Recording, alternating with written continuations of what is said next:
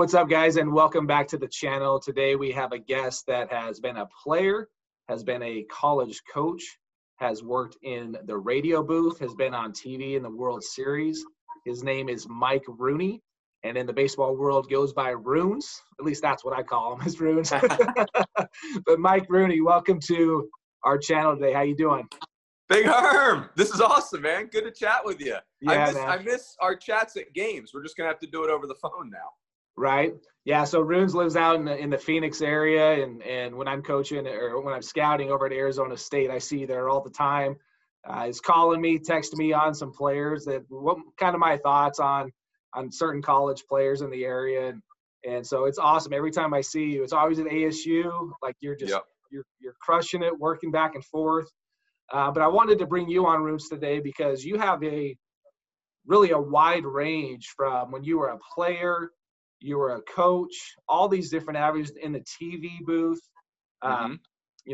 working the College World Series games in the dugout, kind of all these different avenues. And I thought it was like, man, kids, if they don't make it in the game of baseball, there are other things that you can do, Sure. Whether it's scout, coaching, all that stuff. So what I'd love for you to do is kind of walk us through your playing career and then what led you up to being a college coach.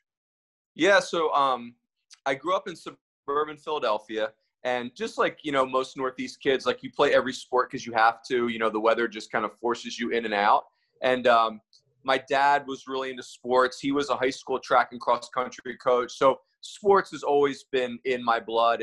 But academics were really important in our family. And so went to a school called Malvern Prep, really good, private, all boys.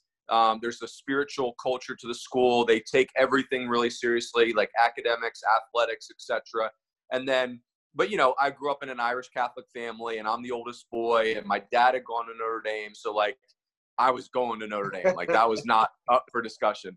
And so, but I had played high school football, played high school baseball, played a ton of basketball growing up. And then, just got to be around great players and great coaches. My high school football coach, guy named Gant Pellegrini, he's the all-time winning, he's deceased now, but all-time winningest coach in the history of the city of Philadelphia.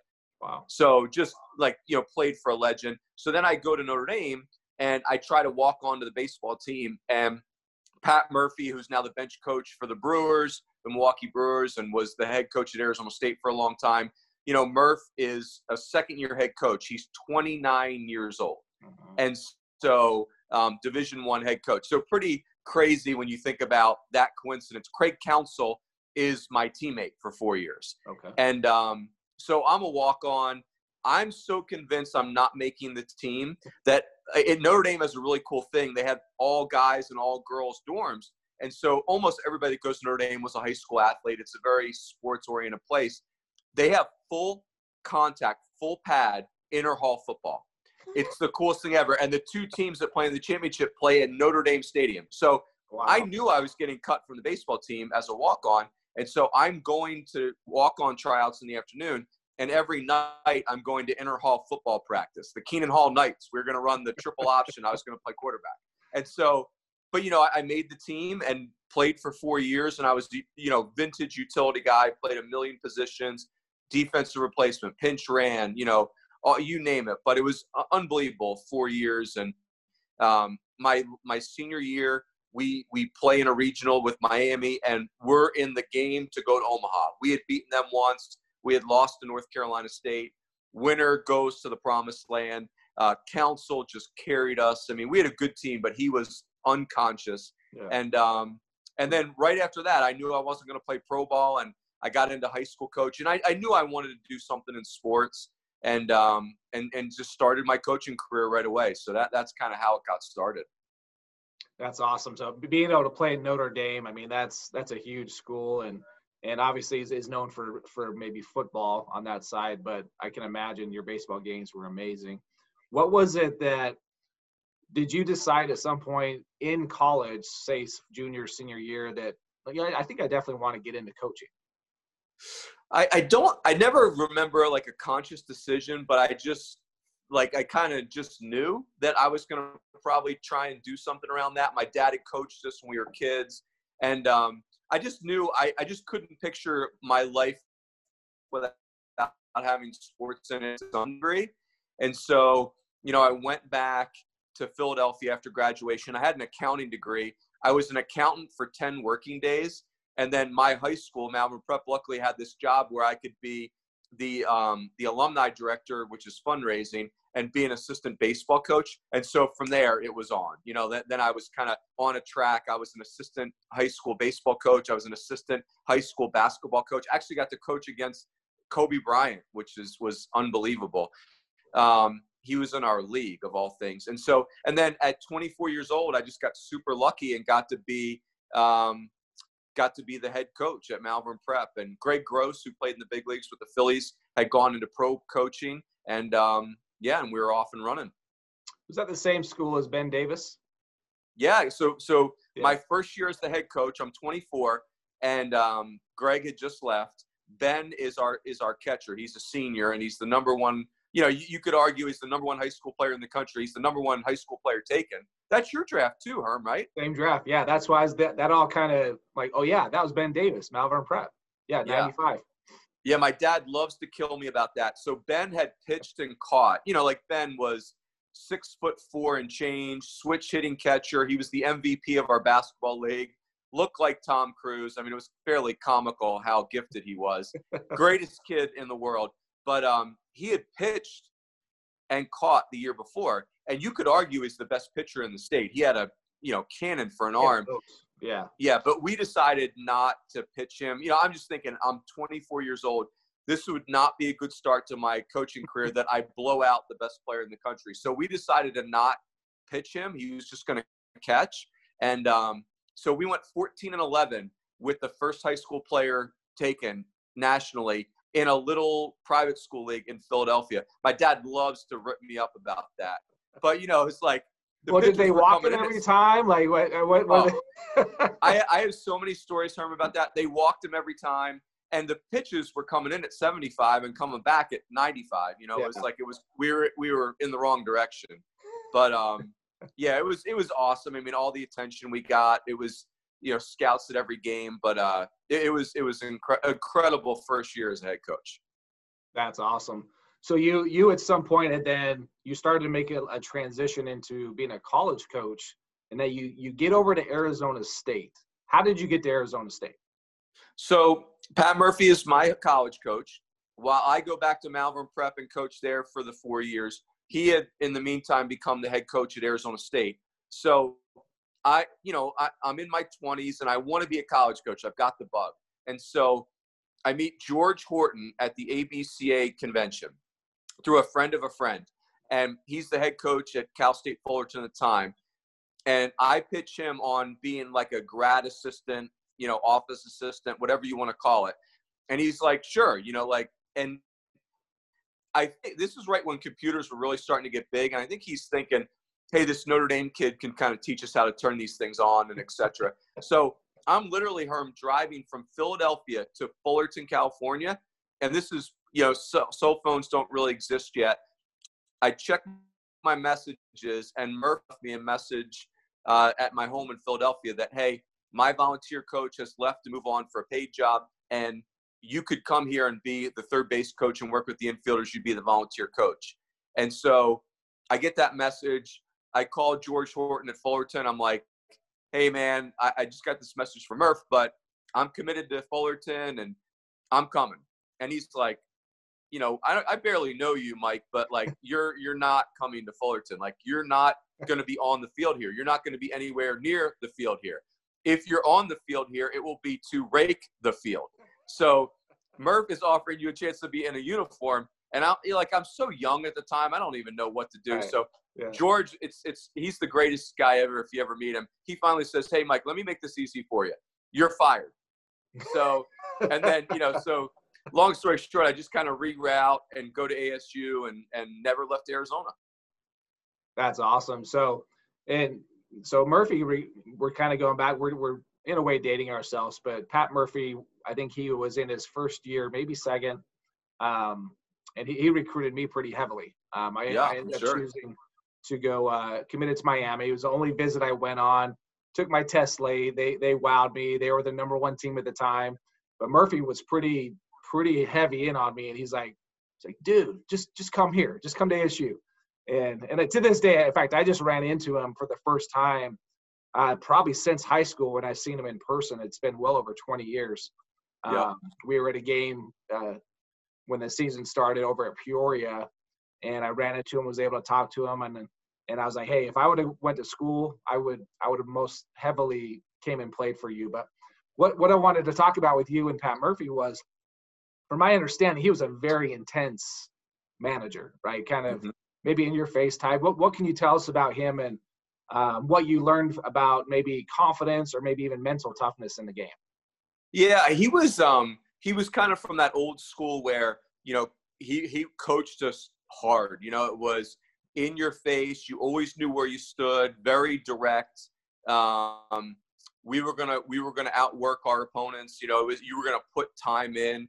But also, in my adult life, with Jenny and I, anytime something came up where there's a chance to help us in our life, you don't even have to ask. He's going to interject himself. So very old school in that regard where, it's going to be challenging when you play for him. You're going to have to bring your best every day. But when you leave the family, if you will, I mean, the most generous person I've known in my life outside of my family, really an incredible dichotomy. But, I think the thing, I'll never forget the feeling of when we were at Notre Dame, feeling like, hey, we had an advantage because Murph was our coach. He's just such a presence. He had that big charisma. And then also for me, I struggled a lot with confidence. I'm a walk-on. I'm from, cold weather. I was super convinced that I really couldn't play college baseball at that level, but I just wasn't going to give up either, so it was kind of like this yin and this yang. And, Murph really demanded that he basically communicated to me that, hey, you're either going to choose to believe you can do this or you're not going to be here. So you're going to get to choose one of the two, but just know that you're not going to be able to do both. You're not going to be able to live in self-doubt and play here at the same time. So you're just going to have to make a choice and figure that out. And I'm telling you, Herm, that it was one of the greatest life lessons I've ever had. And I still think about things that have happened in my life that I'm really proud of or maybe even surprised by in a good way. And I can see a connection to Murph's leadership and Murph's mentorship in there. And, again, there were moments that were very difficult and you just feel like, man, I am so far out of my comfort zone right now. I'm not even sure I could spell my own name. But the end game was clearly something I believe in. That's interesting you bring that up because one of the thoughts that came to my mind as you were just saying that either you figure it out or you don't. That's a very interesting mental concept because you get to choose, right? Whether you want to, I want to do this or I don't. And if I don't, I'm just going to give up. Or if I'm going to choose, I'm going to fight. I'm going to get through all these obstacles. They're going to get in my way, right? Now, so how long were you at Arizona State as a coach? So I was there when I got there in '98. I was there for 6 seasons. Actually went back for a 7th season in '09, but I was doing operations and radio. But those first 6 seasons were the on the field part at ASU. Okay, very cool. Did you ever see Coach Murphy maybe get in a guy's face, and you could kind of tell that maybe they had never been talked to in that particular way, and that kind of maybe beat them up a little bit, and they started to go backwards?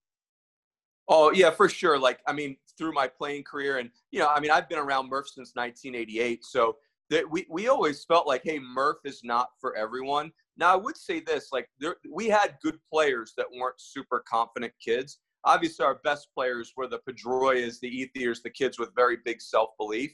But, that's probably true for everybody. But one thing about recruiting at Arizona State is that Murph's reputation helped us.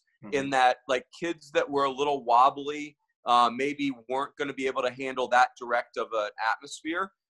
Most often, we couldn't get very far down the road with them because, quite honestly, people would use Murph's personality against us in recruiting. And at first, we were alarmed by that. And what we came to learn is, man, they're doing us a huge favor. I mean, our opponents are basically, kind of because again, the Pedroias of the world are like, oh, heck yes. Right. Deal me in for that. And then a kid that was maybe a little bit more tentative which, we still recruited kids like that, but yeah, it's not for everybody. But yeah, there were times, I mean, even kids that I played with a million years ago still will, like, they were going to be a Hall of Famer if it wasn't for Pat Murphy. Like, that's, there's still some of that out there. No question. But again, there were kids that we knew weren't confident. And that was another one of Murph's gifts, besides that directness, was he could take a kid that wasn't as confident and he could breathe life into them. That old expression that, like, take the confidence I have in you and live on that until you can get it on your own. Man, he had a gift for that. He could make the kids feel 10 foot tall and bulletproof on occasion. Now, the problem is, to me, that's a very limited thing. Like, you can't live on someone else's confidence in you forever. Eventually, you're going to have to own it. But man, he could lift a kid up for the short term with anybody. That's awesome. Yeah, I would say too. I played personally for a very tough coach that would get on you, maybe yell at you a little bit, but it was all, you could say, in love.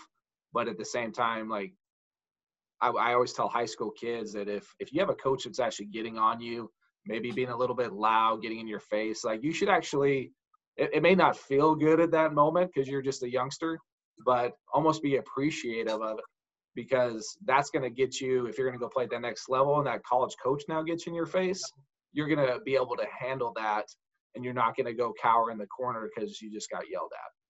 Yeah, I agree. I think when it happens in all walks of life, it happens in our marriages, it happens in our work lives, but when you feel like someone is speaking to you in a tone that is really bugging you, I often feel like, man, that really what they're doing is they're shining a light on my own self-doubt. Like, they're shining a light on, man, I'm really not convinced I'm doing the right thing, or I'm not really I'm not really convinced of myself.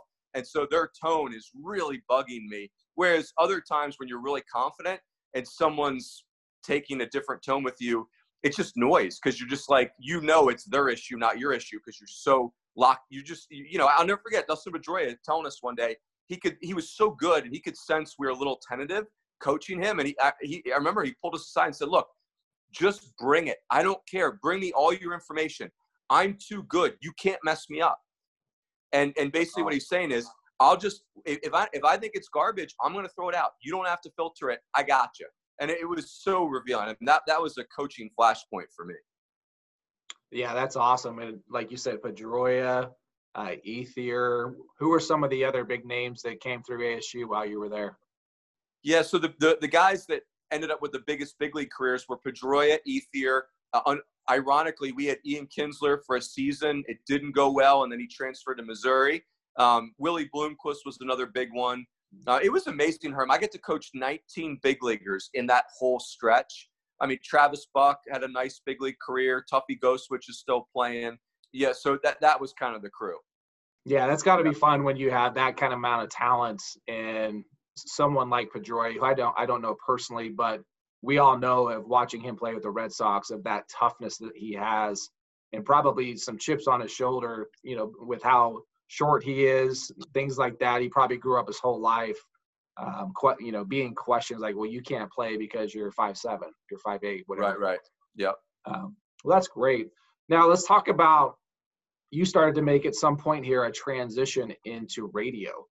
And that's what I wanted to bring you on. And part of the reason is because there is life after baseball, whether on or off the field. What got you into radio and kind of on the TV side of things? Yeah, it's so funny you say life after baseball, Herm. Like, for you were a big leaguer. It's life after baseball. For me, I barely had a life in baseball. It's like my whole life was life after baseball. So it was on life support in baseball. But no, so I leave ASU in 2004, and I go to a junior college, Phoenix College, and I'm the head coach there for 3 years. And the Division I baseball lifestyle is really tricky. It's intense. It's awesome, but it's intense. And full disclosure, my wife Jenny has MS, and so it's a tough disease. It's stress is really bad for it. So I remember one of her doctors coming up to me and saying, "Hey, like, the number one thing on your number one goal right now as a couple is you got to minimize stress." And I'm just like, I'm coaching at Arizona State at the time, where every year you don't win the national title, it's like you stunk. Yeah. And I'm looking at the doctor like, did you say minimize stress or maximize stress? Because if you said maximize, we are in our sweet spot. But so anyway, we went to the junior college route. It was an awesome experience. It was a great life reset for us. And then in the meantime, at the very end of my career at Arizona State, Murph had a weekly radio show. And again, so much of the things, the opportunities I've had come back to Murph. But so he said, hey, Runes, I know you love sports talk radio, and we have this weekly radio, which I hate. And this year, you're going to host that radio show. Because our play-by-play guy, Tim Healy, who's the best ever, but he has to do football and basketball. By the time he gets to the spring and does our 50 games, I mean, this poor guy is gassed. Yeah. And he's like, hey, we want Heels fresh for our games. You're doing the Monday night radio show. And I'm like, coach, like, I'm the third base coach. I work with the infielders. Like, what do you mean? Like, am I fired and I'm doing the radio show? Or like, I don't get it. Like, no, he's like, no, you're just doing the radio show. And I'm like, oh, okay. What my second point would be, I listen to sports talk radio. I don't do sports talk radio. And so anyway, he's like, well, you'll figure it out. It'll be great. And I'm like, all right. Yeah. We'll figure it out. It'll be great. So we did it, and it was awesome. It was at Boston's Pizzeria in Tempe. It was a complete travesty, but it was awesome. It was super fun. And so that kind of started it. And then when I went to Phoenix College, we would have one game on a year on Fox Sports Arizona. And Murph called the people at Fox Sports Arizona and said, hey, this year, the color analyst is going to be Mike Rooney. And they were like, Coach, great to hear from you. Actually, the way it works is we pick the analyst, not the coach coaching in the game. And you know, like, anybody that's dealt with Murph at all, he's kind of like, great point. It's going to be Mike Rooney, and great talk. Like, tell him what time he needs to be there. Yeah. And so sure enough, I got to do that. And then I was still doing his radio show for more years. And now I had an actual tape of me doing a game on television.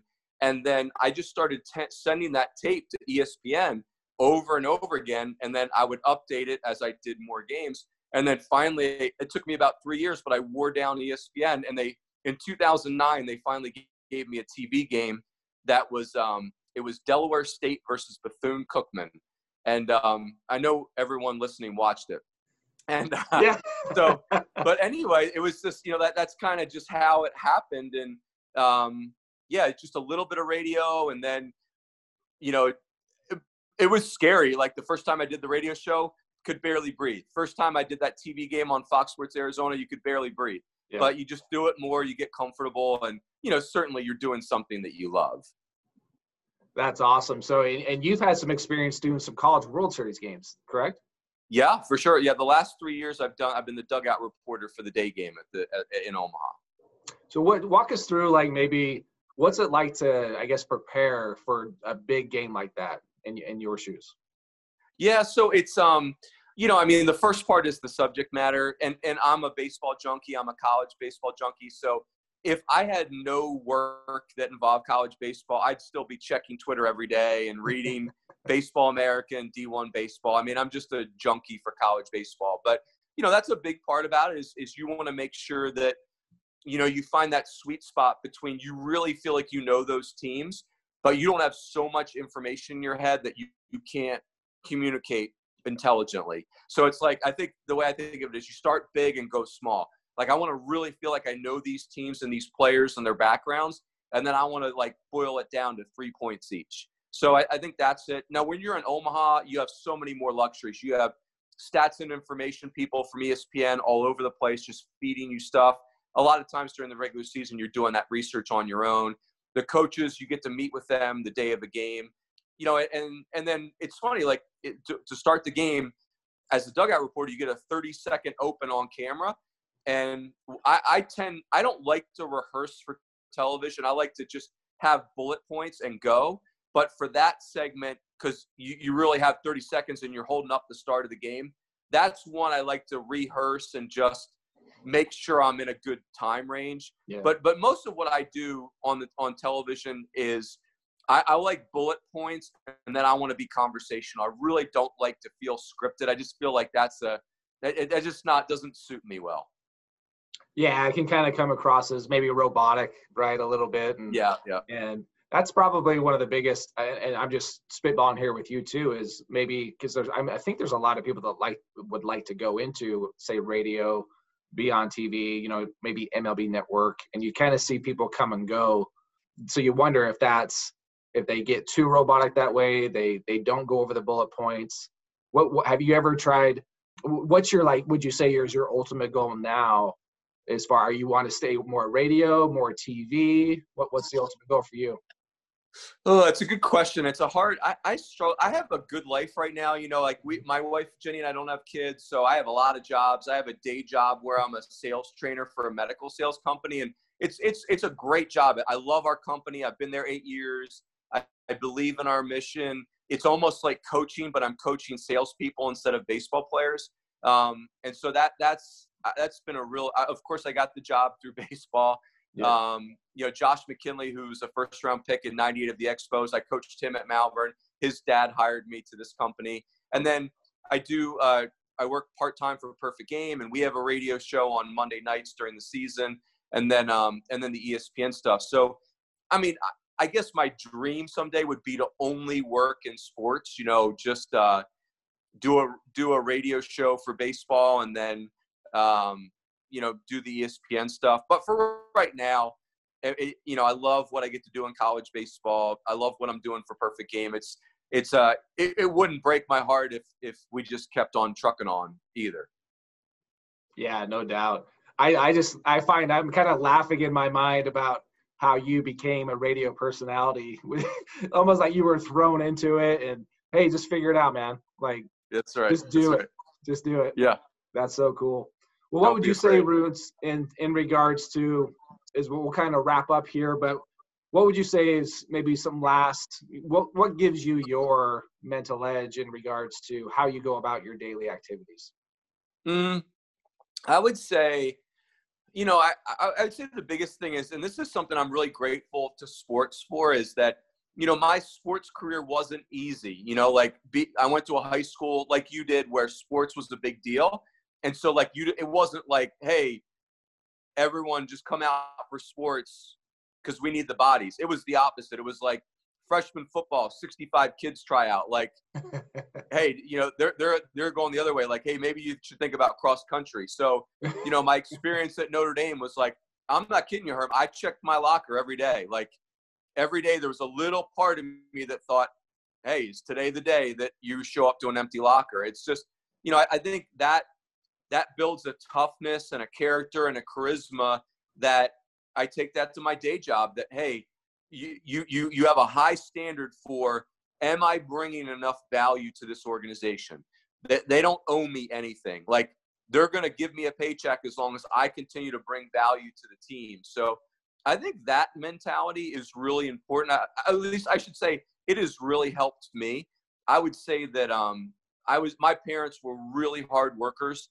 And my dad was a stockbroker. My mom was a nurse for their adult living. And like their work ethic is something that really stuck with me and my brother and my sister. So now, again, to have that type of work ethic, you either have to find a subject matter that you really love. Like the baseball stuff that we do, that's not work. Like, you know, if the game starts at 7, I'm trying to see how early I can get my wife to go. It's not like, hey, I want to be there at 6:55. It's like, I'm trying to see if I can trick Jenny into letting me go there at 5 o'clock. Not, you know, so, or you have to find something where you're on a mission. You know, like, not everyone gets to work in a field where they can't wait to get up and do sales or whatever. But if you have a mission, that works. So I'm kind of all over the place on it. But I think those are things that really carry the day for me is, you know, taking pride in your work ethic, you know, just having a realistic opinion on nobody owes you anything. Like, you better bring something to the party, and it's not personal. You know, it's like there are some parties that I don't bring value to. And so the sooner I can get to the right party, the better place I'm going to be in. And those are things that really resonate for me. because otherwise it's really, life can really be a slog. Yeah, no doubt. That's awesome. Yeah, it's kind of what I've always, in a way, admired about you when we first met. How you have a lot of fun with things, but when it got down to doing your work, kind of the grit you have behind it, the willpower, all those type of things. You just go out, just do the job. Nobody owes you anything. Be prepared and just get the job done. Yeah, appreciate that. Yeah, I can't take credit for that. That's like, I think for all of us, right? You become a product of your environment, and just been really blessed to be around some, again, like Craig Counsell is my teammate for 4 years in college. Next thing you know, he's plays in the big leagues for 16 years, and now he's, just an incredible manager. You're just thinking, I mean, that's random life occurrence, but you gotta love it. I mean, what a blessing. Absolutely. Well, Runes, man, I appreciate coming on board with us. I know we're going to be continuing to watch you. Hopefully we see you, more on TV, because I love listening to you. You have Appreciate it. The voice of a Greek god. It's just amazing. Carmen Bucci and I used to always talk about that. Like, I could listen to Runes calls all the time and around. I appreciate it. That's awesome. I love it. Well, hey, man, hopefully everything turns out well for you. We're going to probably see you soon at Arizona State, hopefully sooner than later. But you take care of yourself, and we'll see you. And I appreciate you coming on board the channel.